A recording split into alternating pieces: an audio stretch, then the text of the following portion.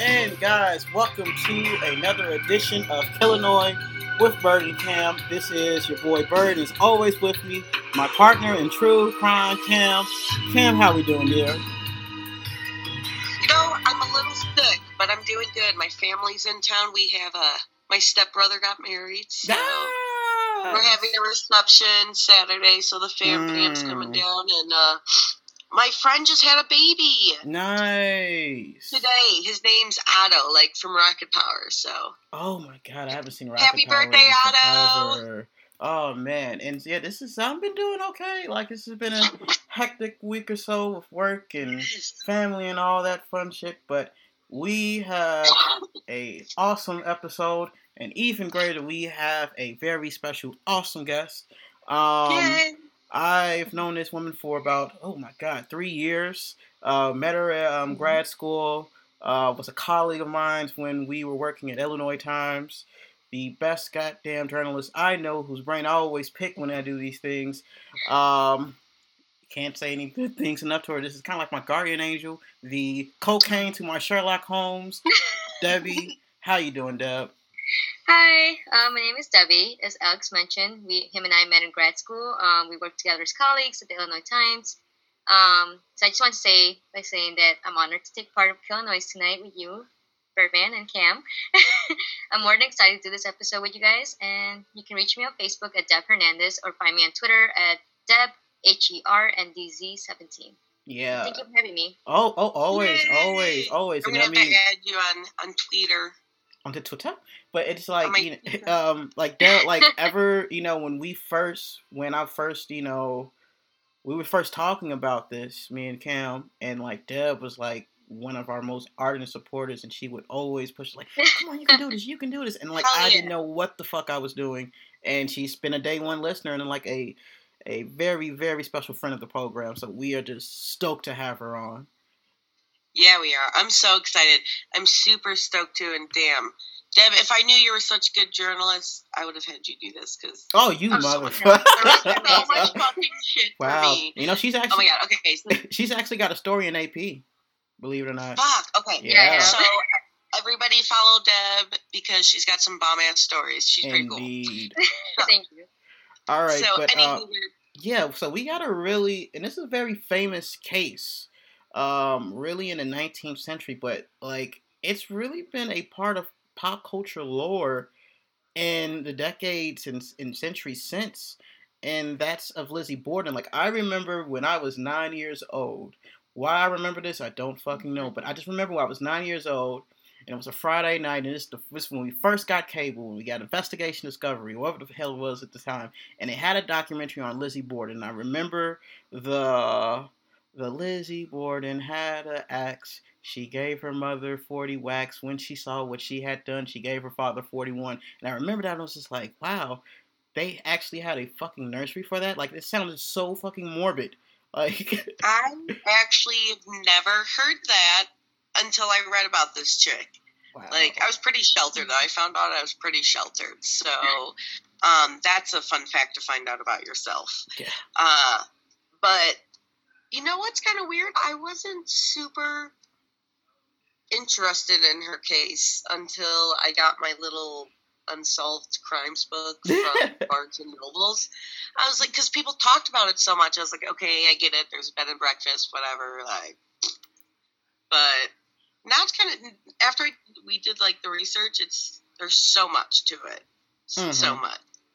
I honestly thought the riddle was like just made up. Like, I didn't think this was actually like a murder case. So that was fun. Yeah. Like, what's the other one? The Ring Around Rosie riddle? Like, isn't that like, because I'm just thinking, oh, it's just ringing around the Rosie, but that's kind of got like a dark meaning to it too, right? Yeah, like smallpox or some shit like that? It was during the bubonic plague, and everyone was dying, and the pocket full of posies was supposed to keep, it away, and the ring around the Rosie, I'm it so was naive. super dark and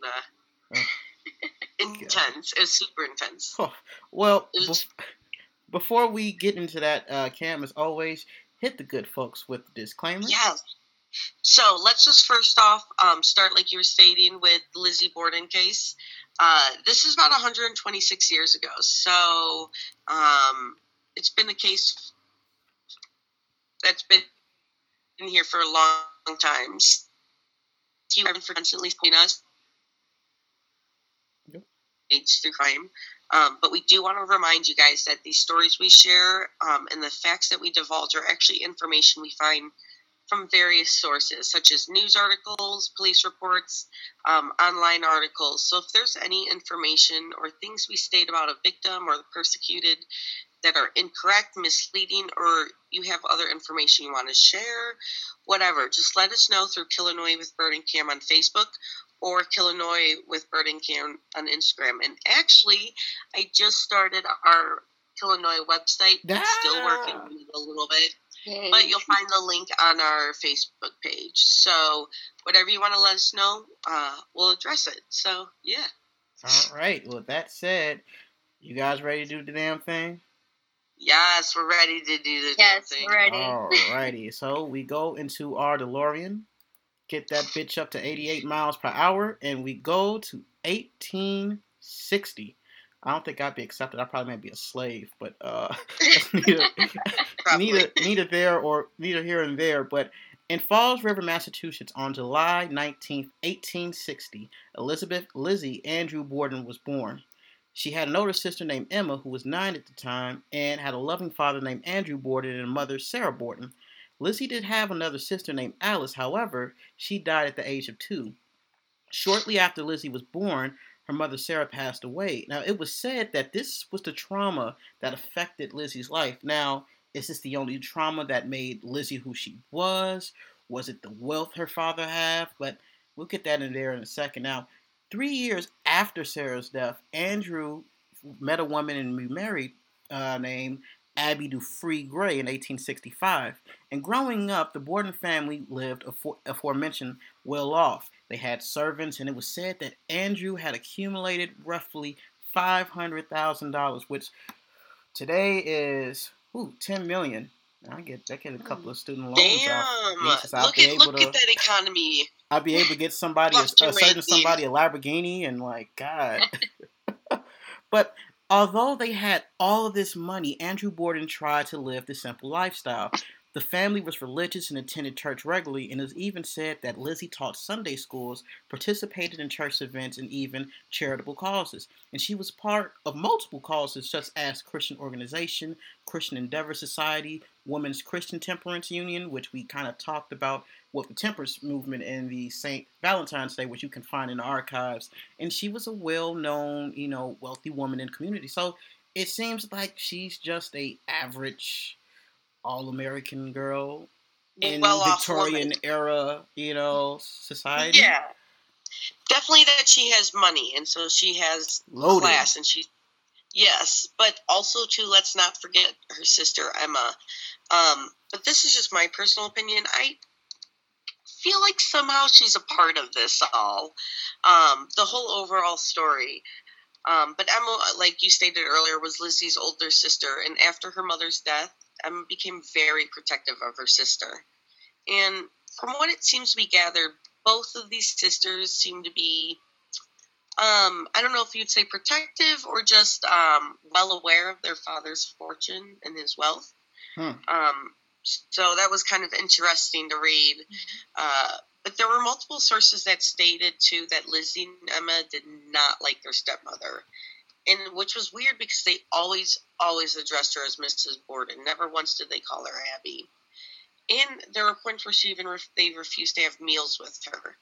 And which is pretty intense, especially if you have to live with someone. Usually you can be civil enough to just say by their first name. Yeah. But the reason why the girls didn't really like Miss Borden was because they believed that she was only out for the money. And again, it kind of raises a couple questions too, because I did read some articles that say they weren't fond of their father's choices. So that might be information we need for later, so do hold on to that. But overall, it was Mrs. Borden, Abby Borden, that they were not a fan of. But the reason why they weren't fond of their father's choices was Andrew always seemed to give generous amounts of wealth and land to Abby's family, and technically, Andrew was going to pass his fortune to Abby. But if both Abby and Andrew were to pass away suddenly, the money could only go to the next people in line, which would be Emma and Lizzie. See, right there, that's like fucking motive. Like, I mean, but I still feel like he would have left his daughters some money, not majority of it, but enough for them to be well off. And so this is what gets me confused. Were they fighting for his wealth? For his attention? What? I think it's a little bit of both. I mean, it doesn't. You always, in any circumstance, when you have a stepmother, especially after your mother had passed, it's always going to have that element of friction. But then when you add money into it, and we're talking about 10 million or the equivalent of 10 million in today's money, you think that is just like fucking playing Russian roulette with a full clip. I just don't think that it's going to be, it's going to be cold. Something is going to fucking happen one way or the other. I just find it so interesting that this case seems pretty open and closed. Seems like a pretty open. Right. Not to get ahead of the details, but yeah, it seems like we've established that we have serious contention. We have a conflict, a personal conflict, and now you add money, and then you have if he's gone, all that they're going to believe, whether it's true or not, they're going to believe that all the money is going to go to the stepmother. So yeah.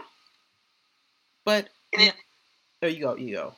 It's interesting too because, again, like I was stating, that they probably got wealth, but the stepmother probably got the most of it, so they probably wanted more of the money, which my family always says money ruins a family. So more money, more problems. But we talk about like this pigeon incident, which was only occurred like a week before. Yeah. Like, this was very, very interesting. So reports stated at the time, the maids had recalled a story that Lizzie had made a new roost for pigeons that she was fostering, and it was known that the pigeons were killed. Now, Lizzie and her sister Emma was so upset after the pigeons stuff that they took an extended vacation. Now, this incident happened relatively soon before the murders that we're going to delve into, and coincidentally, both sisters returned to their Fall Rivers home just a week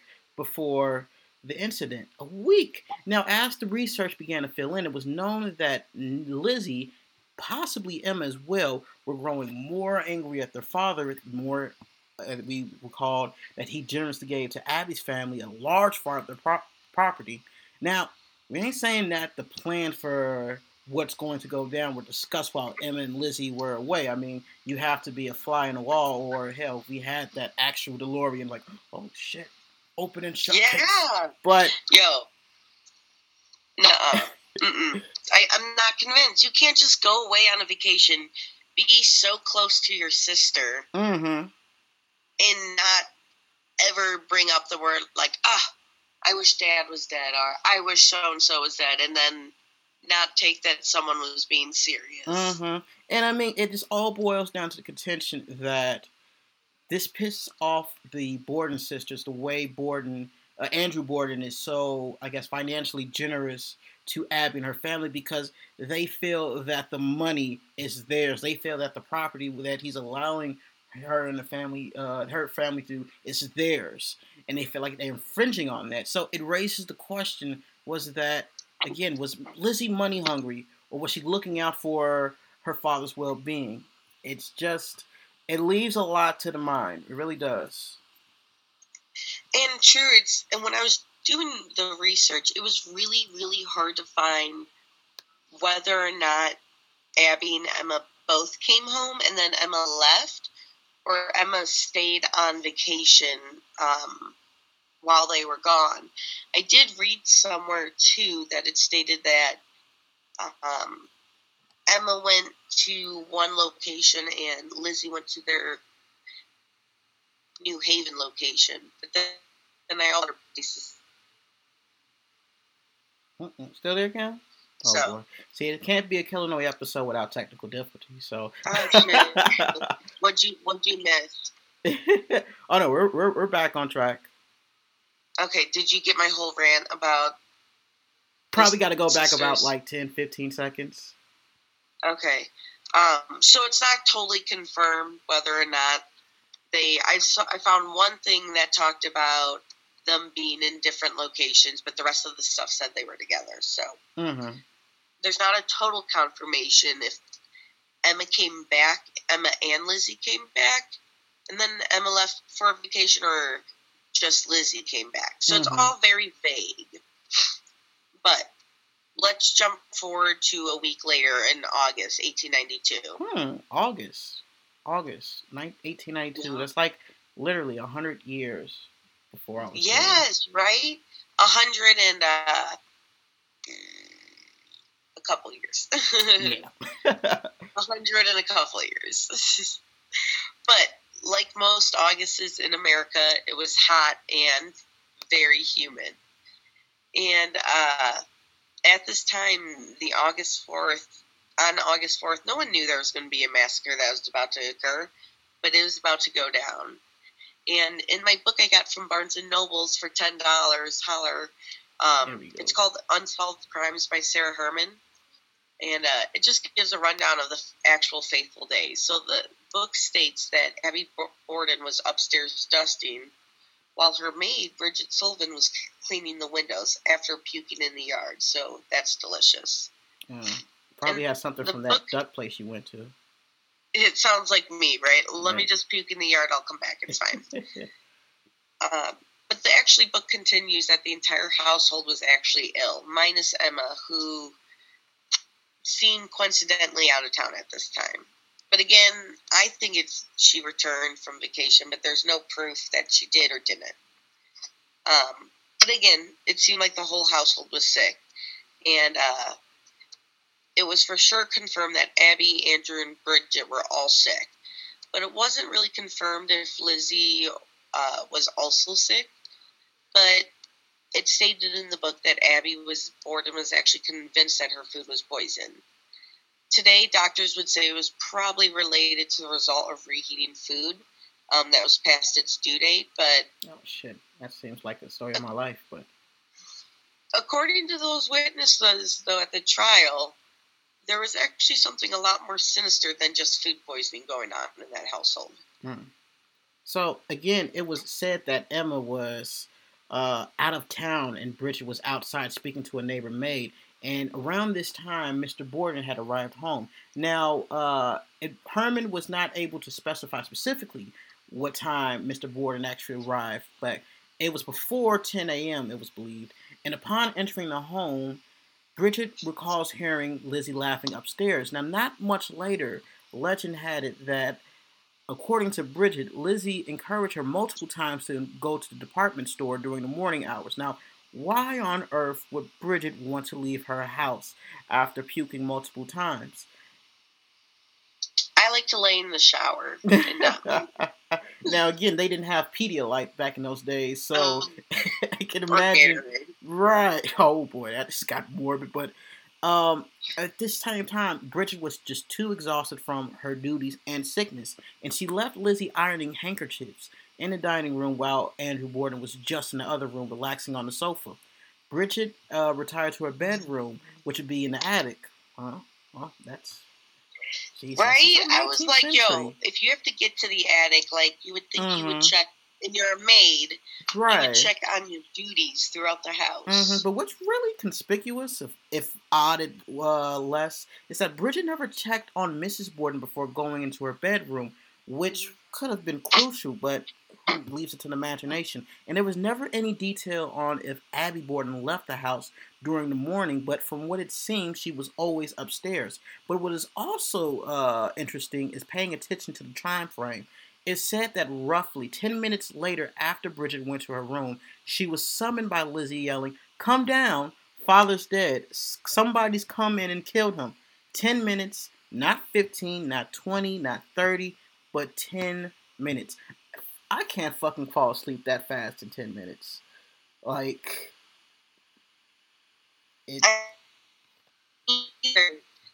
Just like different controversial, like, oh, it was 10 minutes, it was 45 minutes, but this is just from the book that I purchased for $10. So, didn't get it from the internet, bitches. It's from a book, so you know it's real. So, that's all I have to say.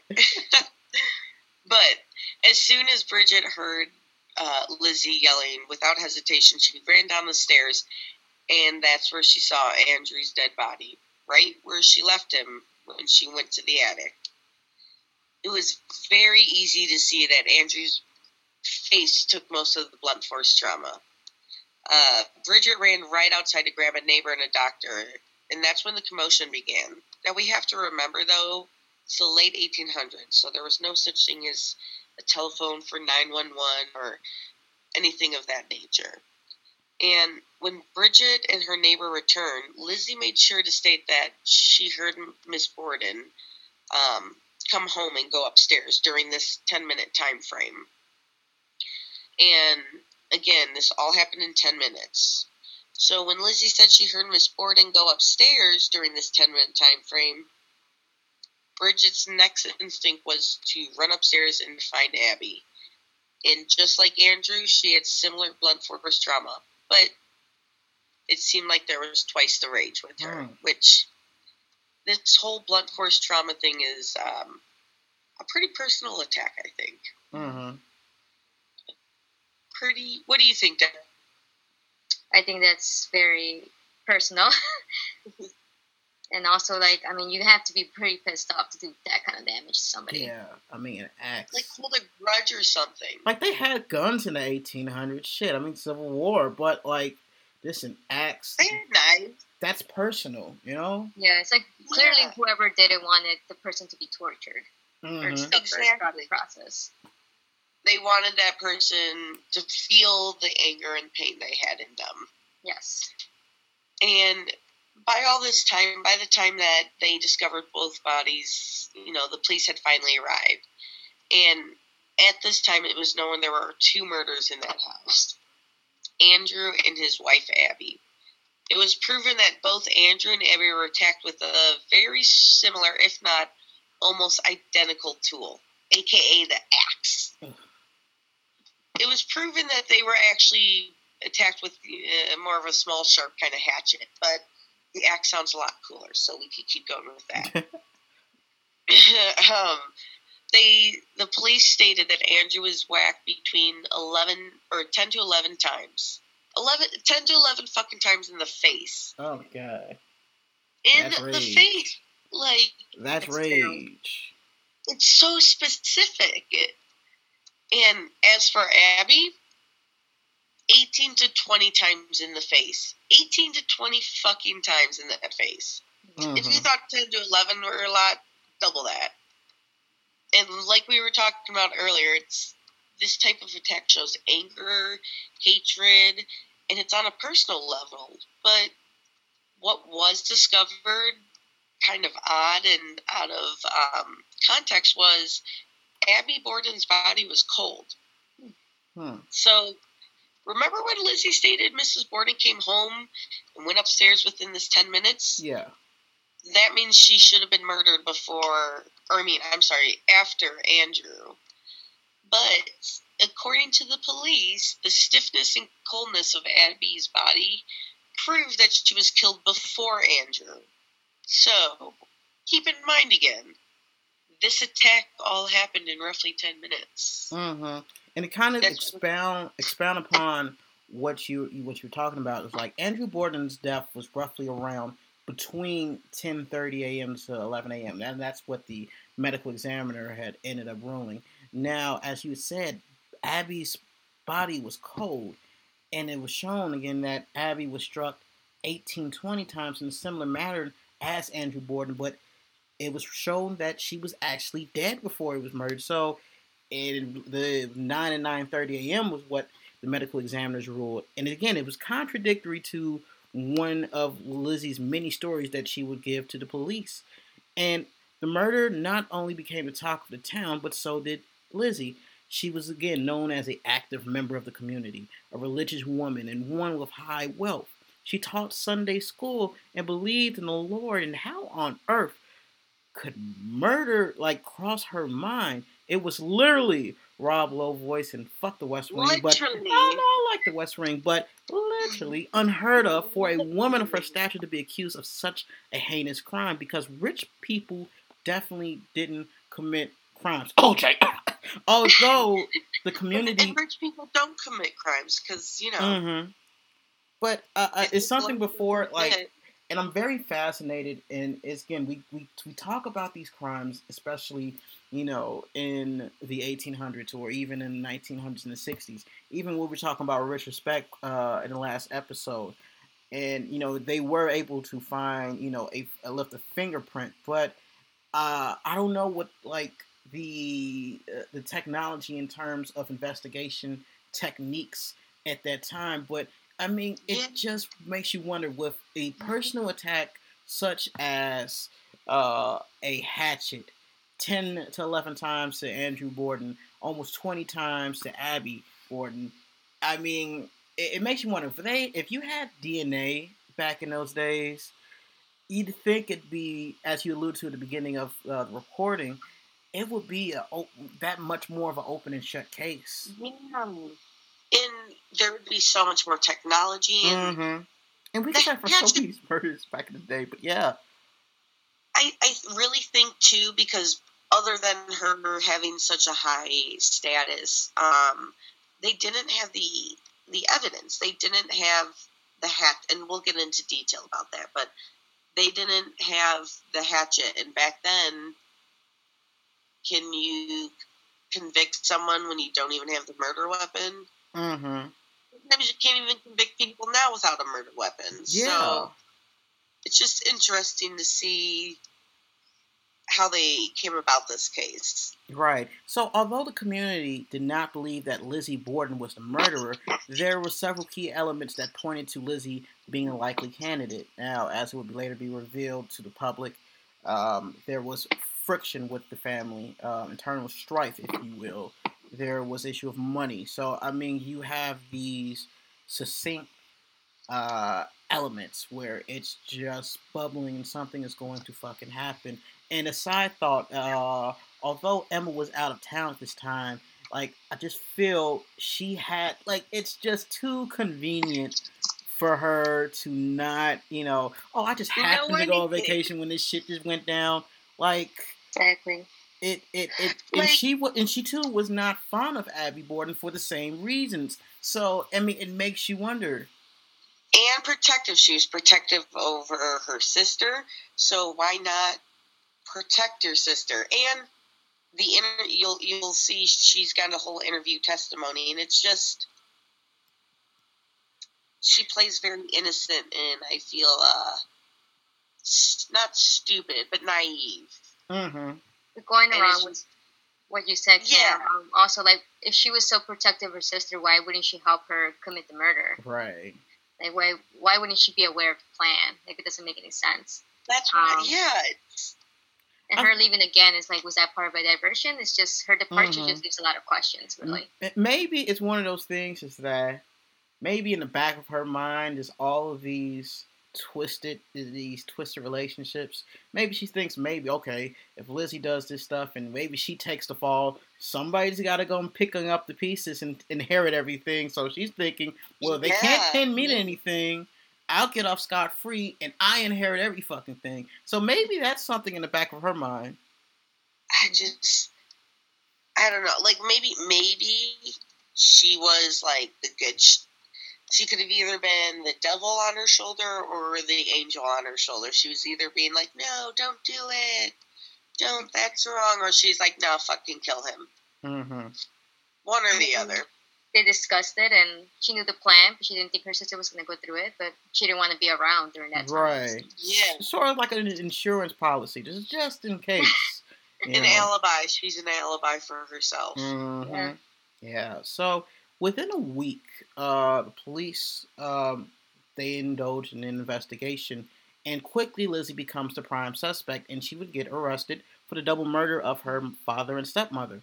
And this, again, stunned the entire community for all the aforementioned reasons and multiple news sources throughout the country. Police stated that there were multiple elements that showed Lizzie was the perpetrator. When she was first questioned, Lizzie had a very strange demeanor, especially after witnessing such a horrible crime. And according in the book Unsolved Crimes, the officer interviewing her noted that in the investigation with Lizzie Borden, there was not, at least, quote unquote, any indication of agitation, no sign of sorrow or grief, no lamentation of the heart, no comment of the horror of the crime, no expression of wishing the mysterious criminal be caught. So, on top of this, Lizzie and Emma stood to gain a substantial amount, since not only her father was dead, but with the stepmother out of the picture, they would have inherited everything. So, it just is one of those things. Lizzie, in this case, it signed off all of the checkboxes in what we, or at least me, when it comes to means, motive, and now you see you're looking at her, demeanor afterwards. You just lost your father, right? And your mother, yeah, in a gruesome manner, in a sudden and gruesome manner at that. I would be just devastated. Yeah. And she's just carrying on as if it's a care in the world. I mean, come on. I watched the Lizzie movie documentary, and I almost feel like they gave her more emotions in the documentary than they explain in anything I've ever read. Is that the one? Is that the one with the? Is that the movie with Bella from Twilight? I didn't get that far. Because that'd have been funny. Because that'd be irony. Because she can't act and she doesn't have any emotions. And if I have her in a movie where she's showing emotions, that talk about irony. I hate Kristen Stewart. I don't hate her. I just hate her acting. Her acting is so bad. It goes without saying, Team Jacob, but. Gosh, how dare you cheat on Edward Cullen? Hey, look, like I said, Team Jacob. That's all I have to say about that. Whoa. But. No. Oh, boy. Come at me like that. So those fighting words, man. Those are fighting words. Next thing I know is going to be Killinois with Cam and Dub, and I'm just going to be after picture. But, there was never a third here. What are you talking about? So, again, as we've talked about, both Lizzie and Emma did not like Abby because she felt that she was in it for the money. Yet here, Emma and Lizzie are inheriting all of their father's money, cruel irony, but they weren't in it for the money, and this is why I'm convinced that Emma was in it. Now you have a little theory on this, and you should expound on this, but it's too convenient, too fucking convenient that she just happens to be away. And beforehand, they have the mini vacation a week before, where maybe, we're discussing how we're going to do this. They're going to do the game plan. Hell, they might have did the coin toss and say, okay, you're going to be here and I'm not. So, I mean, it could have been Emma who did this. Yeah, well, there are theories that say otherwise, but there aren't theories that don't say Emma helped think of the plan. Mm-hmm. And I just find it's just, according to Joe Kenna, there's no such thing as coincidence. So I should take a shot for every time you say that. I know, but he's so right. You'd be so trash. I do a triple shot at Jameson. That's what I'm gonna do for now for subsequent recording. Guess how many times we say per episode? It's at least 2 or 3. So if you take a triple shot of Jameson each time, bet. Oh, that'd be fantastic. I'm probably getting too much into this, but yeah, back to what we were saying. But I just think it's like growing up, Abby married Andrew very young, so you would think that the sisters, not Emma as much because Emma was older, but Lizzie would be, would like Abby because that's her only mother figure she has. Mm-hmm. That's a great point. And does she not like her because Emma was old enough to realize what Abby was and it wasn't her mother? So Emma put in Lizzie's head that, no, Abby's terrible. Let's hate Abby. And the rest was history. Or what? I mean, I think maybe like one influenced the other aspect. Like her daughter Emma didn't, and Emma will be the next in line to Lizzie's, I guess, closest maternal figure. I think it's also odd that like Lizzie went on vacation again, leaving her sister alone, considering how protective she was of her. So that's another weird aspect. Because all the information I read was like they were always together, so it's weird that they both left at the same time because they were mad at Abby, but they say, they left together, but where did they go? And so they never talk about the backstory of and you know what it kind of reminds me of, and I know I mentioned this in a previous episode, and I botched the names then, and I'm gonna botch it now that they talked about True. And she's smiling because I'm talking about Cam, but the Papin sisters. The Papin sisters again. Papin sisters. I can't. I just live, I don't live. I work off a street, and my GPS goes Papin. Yeah. But doesn't it have like a familiarity with that case? It kind of reminds me of one of the cases we covered with the James Wolcott case, or James, the professor from Milliken, where he killed his family, but it's because he sniffed glue paint or airplane. Airplane glue. And somehow was crazy, but then was cured of being crazy, and may have cheated the system because he's unbelievably intelligent and now is a master in psychology. No big deal. Yeah. That is some Dexter shit. That's called playing the system. But, anyways, let's get back to the case. Other factors that showed Lizzie was the culprit of this murder was, on trial, interviewed a drugstore clerk claimed that Lizzie actually visited a pharmacy the day before the murders. And she happened to purchase the infamous hydrogen cyanide. Now, tell me again, everybody, how that was food poisoning. I don't know at this time if you can see if someone was poisoned by drawing blood or slicing them open or what, but I see why people might have ruled out any time getting sick after eating something or drinking something being food poisoning. Yeah. And the fact that everybody was sick at home, too. So. Yeah. But, again, they never said if... They said the household was sick, but never if Lizzie was sick. So I felt like she seemed pretty active while everyone was becoming under the weather. Yes. So I hate being active when I'm puking. It's just not a good look for me. Yeah. But, anyways... It's got some Duchassa vibes as well. What? It's got some Duchassa vibes as well. Like the Vicine. And I mean, again, when you say about technology, this is 1892. We're talking about 2019 now, and what happened with Tasha in 2012, 14, whatever it was. But I mean, it just makes it so hard. What if? And this is so easy for us to say armchair quarterbacking now, but what if this technology? If we had that technology to go back in time and then try to investigate it and see, man, she incapacitated Andrew and Abby with this, and then made them, vulnerable prey. It really makes you wonder.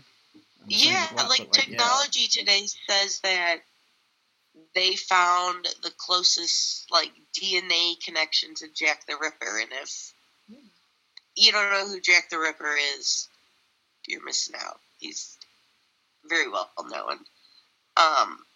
But, so again, we've been stating the entire episode is, since 1892, police work, technology, everything's really changed. So it's really hard to determine what steps the police and the investigators took back then. But there is one thing for sure, was this crime was a bloody mess. No pun intended, or intended, whatever you guys do. But the police noticed that they had no bloody clothes except the ones worn by the victims. But It was said that Lizzie was seen wearing a blue dress, or was seen burning a blue dress after the murders. And what Juan has claimed, the dress was stained with paint. However, the paint was assumed to be blood. But again, they had no actual evidence of the leftover dress.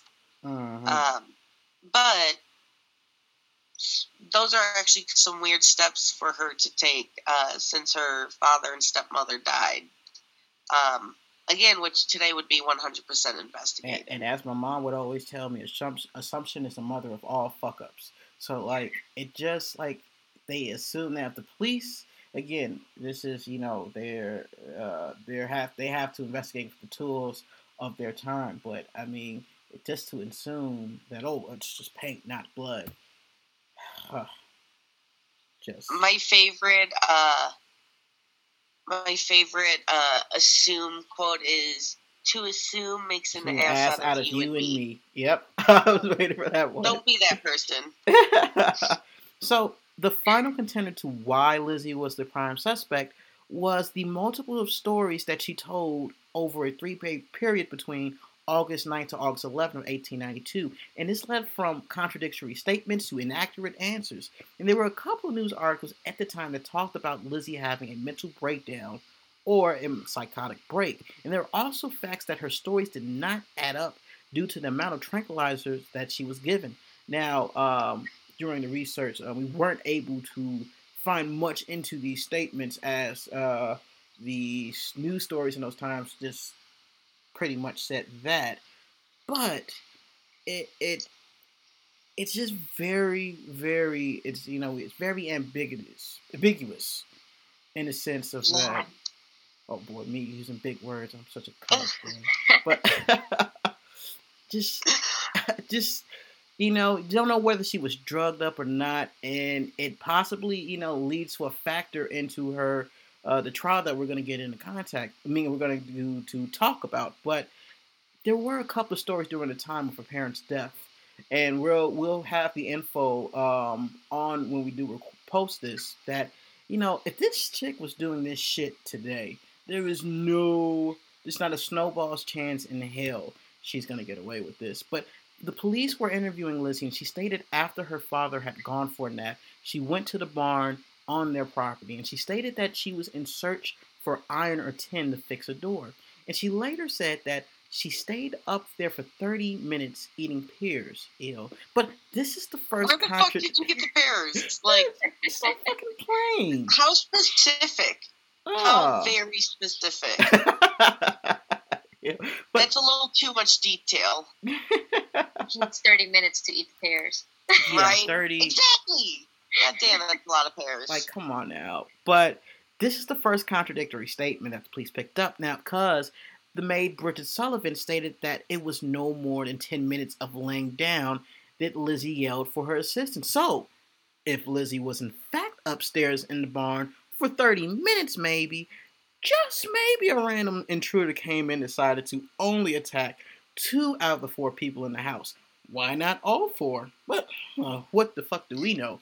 As police investigated this story, they realized that something was up, and there was a lot of dust in the barn that it would show marks or footsteps, of which none were left. And we've been talking a lot about techniques and stuff, but come on, if you can't fucking find footsteps, like, so she probably wasn't upstairs. That's it. How do you walk around in the loft of a barn that is full of dust without leaving any tracks or any trace of you being upstairs? And you know what I was thinking too? If, let's say, how you were saying earlier, that maybe, if just maybe, Lizzie was upstairs for 30 minutes and a random intruder came in, everybody knew who the Bordens were, so they knew more than 2 people were in the house. Mm-hmm. So again, it's very particular that only 2 out of the 4 people were killed in the house. Yeah. Exactly. And just like in general too, like, it's weird that maid Bridget, like, as you stated before, Lizzie had insisted on her going to the store before this all happened and to keep her out of the house, but Bridget was sick. So I think in itself is a reason to assume that Lizzie was the murderer, because that's pretty strange. Like, why would you want the the maid out of the house in this fun? So like the maid didn't hear her. She heard Lizzie scream, but she didn't hear the hatching going down of the murder. That's kind of strange. Yeah, and I found it weird too that she was so calm about it. So calm. I don't know what I would do if I saw someone's face Exactly. hatched up by any means. And what you stated earlier about what Bridget may have thought, like, do you think back then, since it was the 1800s and there was slavery, do you think they had their own, like,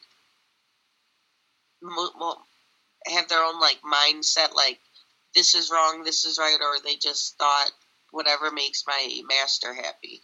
Well, I think the thing is, like, we're about, it's 1892, so we're 27 odd years old, removed from the Civil War and the abolition of slavery. And the thing is, if this was like in the South, oh, fuck yeah. But we have to consider the setting that it's Massachusetts. Did I say that right? Massachusetts. It's so fucking hard to say. Oh my god! I'm just like, and of course, so I always mispronounce shit, especially at night. But that is like, it was like Mass, M.A. Just like, what was this fucking Boston piece of easier? But like, what the point I'm trying to say is, this was a huge abolition state where slavery was really looked down upon. So, I mean, it again, if this was like, the South, and you have that mentality, even with slavery, removed, that, because this is still right before Jim Crow. So, I mean, yeah. It would, but I think it's just, no, this boils down to greed. It really does, in my eyes. Yeah, that makes sense for sure. And another story that Lizzie actually talked about, that she told the police, was an unknown man had come to a house to do business. These are my favorite stories. There's always a mysterious person. They never know their last name either. The man in the grassy knoll. And this unknown man coincidentally came the night before her father's death. And oddly enough, Lizzie stated she heard the man say, "I would like to have that store." And she coincidentally heard Andrew refuse it. So Lizzie continued to say that this mysterious man and her father continued to talk for a while. Now, there are a couple issues with that. If a man was really upset that this guy wasn't giving them property, why would you continue to talk to them? I would storm out. Mm-hmm. Exactly. And yeah. The police also investigated into that story, and there was never a man discovered. But they did look into another relative. No, not Emma, but Andrew's brother-in-law from his first marriage. Why? Because he was simply in touch with Andrew right before his death. However, his brother-in-law was quickly ruled out thanks to alibis. So I wonder if they ever talked to him. Like, was she ever, like, questioned? Like, it's just, again, I guess, and also when you talk about the community, was first when the community was so astonished that, oh my God, Lizzie can never do this. She's such a pillar of the community. And I'm sure that Emma was looked the same light. It's like, oh no, that's just unfathomable. But like, come on. Somebody of this stature and this wealth would never do that. Was their mindset, was somebody couldn't do that. That's of her wealth. And So we fast forward to the summer of 1893, and Lizzie Borden finally goes on a trial. And through the defense team led by defense attorney A.V. Jennings, they claim that there was not one particle of direct evidence in the case from the beginning to the end against Lizzie Borden. Yes, and I mean, again, it seems like we've been talking about evidence from 1890, from the 18th century as opposed to today. But that said, there is just a lot of aforementioned circumstantial evidence that it proves, like, it's some kind of, burden of proof to say that she. Yeah, it's hard to prove it. It was hard to prove that then than it is now. I mean, at this time, also, it was hard to get away with a direct verdict when you didn't even have the murder weapon. Yes, that's right. the murder weapon was never found. The police called up multiple witnesses, including Bridget and a friend of Lizzie's, Alice Russell. Now, Russell stated that even though Lizzie had came to her house the night before and stated she needed to go on a long vacation, she recalled Lizzie stating, "Something is hanging over me. I cannot tell what it is, but I feel afraid something is going to happen." How fucking convenient. But remember, guys, she had just got back from vacation. And also during the trial, Emma went on stand. And there were records, according to the court records at the time, that one of the main reasons that Lizzie was found, eventually going to be found not guilty, was because of Emma. So it really comes in the clutch time and time and again, it appears. So we've actually included this on on our Facebook when we do post this. So if you guys have time after the episode, take a look at her on the stand. It was a picture, right? Or Oh, is no, it like one of those paintings back in the day? Oh, okay, perfect. Yeah, it's just the conversation, and it's really long, but it's and reading it, it was very weird reading it, because at first I felt like I didn't read it all. That's how long it was. Mm-hmm. But like I was skimming it, and at first she would talk about, she seemed pretty open, pretty coming forward, and then towards the bottom, she starts talking about this dress more, and it just she starts needing just her word choices change. Mm-hmm. So it was just weird. Yeah. So, to no surprise, Lizzie has no relation or knowledge of this murder, but she does state that Lizzie had mentioned burning an old blue dress. And Emma does go into detail that this dress was just created in May. So, we can't actually say how old it was, but say it was old for that. So, that's, I don't know, maybe to rich people, like 3 months ago. Yeah. Can't wear it more than once. During this testimony, Emma still calls Abby by Mrs. Borden, which is kind of peculiar, especially after the way she was murdered. But to still, that's referring to the present tense, like I just feel 19th century for you. Mrs. Borden is just kind of disrespectful to your stepmother, like. I don't know, maybe I'm wrong, but it's a way of rejection, I feel. Mm-hmm. Yeah, it's just a way of them showing that that they still have this hatred towards her. Yeah. The testimony is very fascinating, and I definitely advise you guys to read it. If not, then just skim through it. It's very interesting. But after both sides stated their case, the jury deliberated for 1 hour. That's literally 60 minutes. And they quickly came back and found Lizzie not guilty. Not guilty of murdering her father and her stepmother. And this stunned the nation. I could see why. For a bunch of different reasons. For it being such a high-profile case, and for it just being what it was. It was a graphic, gruesome case. But, again, you can see how much police work has changed. Mm-hmm. But like we've been stating throughout the entire case, one of the main reasons why they couldn't get on board with Lizzie being guilty was they couldn't see a woman of such good standing commit such a heinous crime. And again, at this time, too, the state had never hung a woman, so that might have helped her. Cam, just adding on to that as well, I think her having that wealth passed on, maybe she might have bought somebody off, the judge. Yeah. Oh, that's a good idea for sure. We're just like, it's something, it's no matter the year or the decade or century, it seems it's just like a perception of reality in that what things money can buy. We just see with this Jussie ordeal with that. Apparently he spent about $10,000 of bond, and that paid big role in the prosecution dropping their charges. I mean, that's like one fucking Empire episode in itself. But I'm going a little bit too far. But after Lizzie was acquitted. Oh. Oh, you lagged on the count. You notice.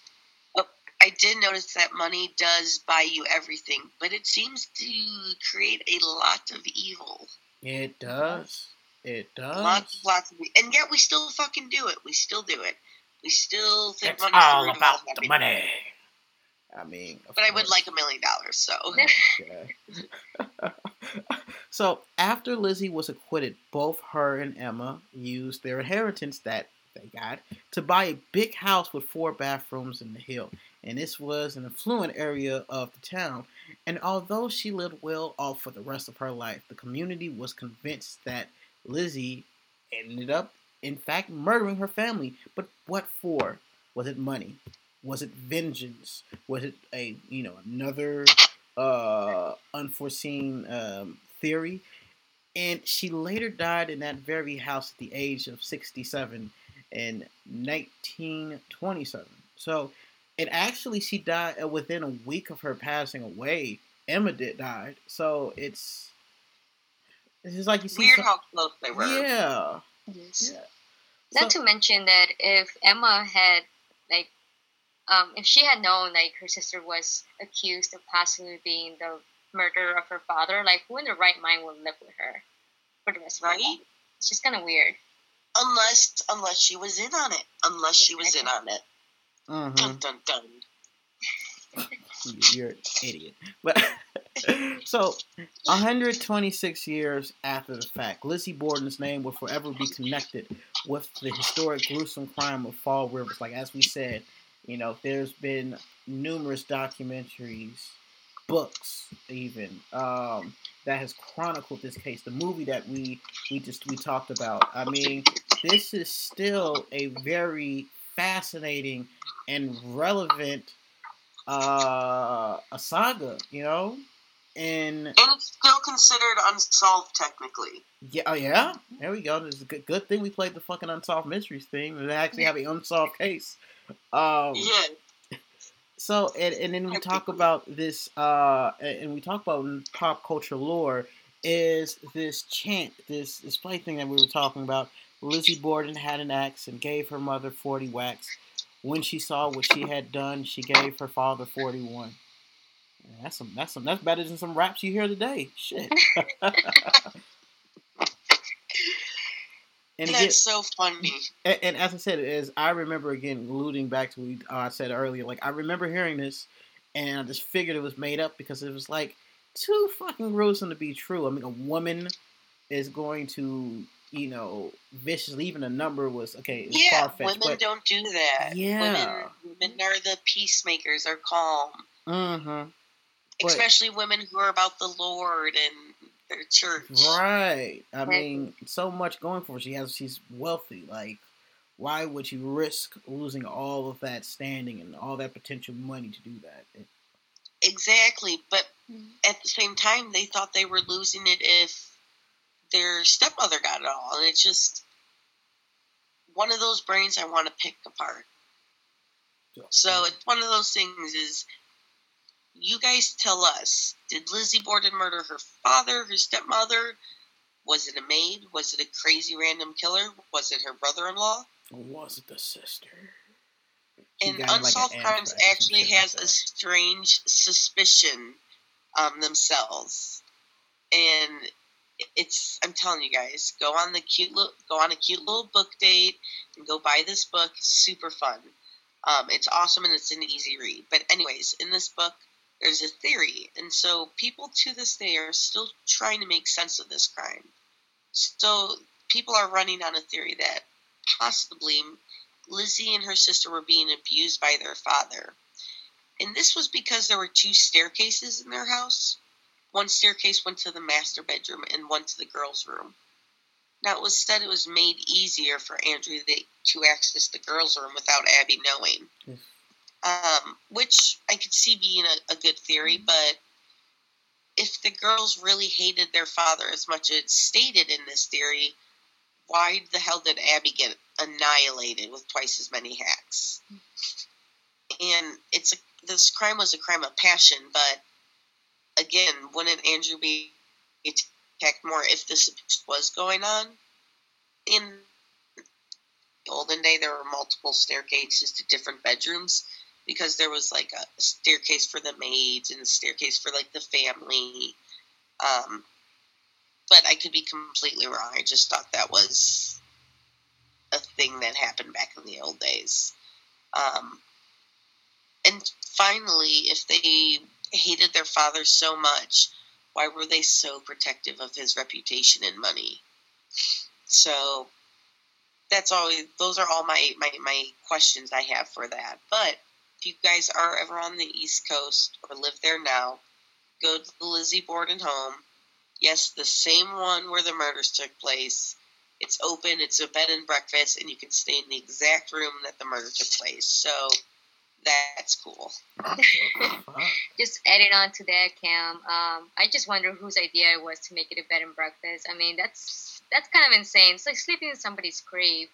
Kind of creepy. Yeah, you guys do that like that. Is it not fucking? That has to be fucking haunted, right?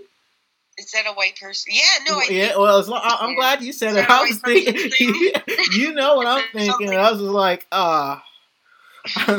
Yes, I will go do that. Oh, but boy. We watch, what is it? One of the Ghost Adventure Investigator, whatever, and I think they did one there. I think it was haunted for them. I don't remember. I'll have to watch it again. So, there you go. The very, very, very complicated Lizzie Borden case. And even after 126 years, it seems to be more questions than there is answers. And it seems that we tend to find these cases, some cases that we cover, there's nothing that's ever black and white and gray, but it's more of a open and shut, and there's definitive proof that person A did this to person B or multiple. But like this, it's just we think that we know. It appears to see that Lizzie Borden killed her stepmother and her father, but I mean, again, we don't. It's with the lack of investigate. Oh, boy, even with the circumstantial investigation, but with the hampers of no DNA and all that shit. Like, yeah, and the lack of actual physical evidence of the weapon no weapon, right? And the dress and it's just like in the fucking barn. That's just really like how why couldn't that have been expounded upon more? I wonder if the prosecution really touched on it. Like, she says she's there, but there's no proof that she is. So that's a big whopper that she's telling you guys. Like, it just leaves. It's a lot of conspicuous shit that's surrounding it. Yeah. So that's what that leads me to believe that maybe perhaps the trial was bought, because there's just so much evidence there. I mean, it was all circumstantial, but I mean, come on. They went on vacation, happened to come back exactly that week. The sister happened to be gone. It's just too many coincidences, in my opinion. Yeah, that's what I'm saying. I'm like, there's far too many things where it's like, this all seemed to add up very nicely. Mm-hmm. Yeah. For the ones that did the murders.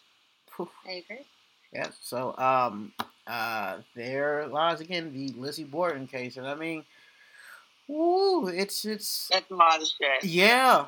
Yeah, and I'm not even saying it's because it's 11 o'clock and I got an alarm for 5. I mean, just trying to piece this together for the last hours. So it's just, and I remember when I was 9 and not even I understand the big stuff and getting hacked, but the reasons and the theories, and it's just it just feels. And again, maybe it's in the day and in the information age where we just get so much of this stuff just at our fingertips, and we are able to decipher all of this stuff and analyze and make what we feel is a reasonable consensus decision, and it just looks like the evidence and rumors and innuendo and everything surrounding it has this woman dead to rights.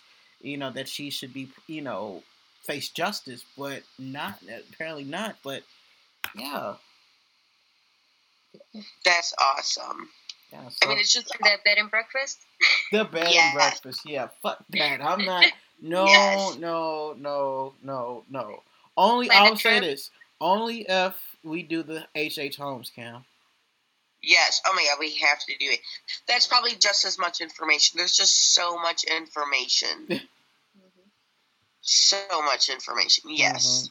We need to do H.H. Holmes too. Yes. So yeah, Sounds guys. like a plan. Thank you so much for listening. Taking the busy time out of your schedules again. Thank you, Cam. I know you're a very busy woman. Oh my god. And to just taking time out your day just to shoot the shit with us. It means I a love lot. you though. Real MVP, Dubs. Real MVP. We're all the real MVPs. We did this together. Yeah. Thanks for having me, guys. Bert and Cam. I hope you enjoyed it. I did. And before we go, Cam, where can they find you? Oh no, I think I can get you. You can find Cam on Instacam630 on Instagram. You can find her on Twitter on I Like Stuff 630, and you can find her on Facebook on Cam E Ren. See, yay! That's pretty accurate. Do you know where they're gonna find me? Okay.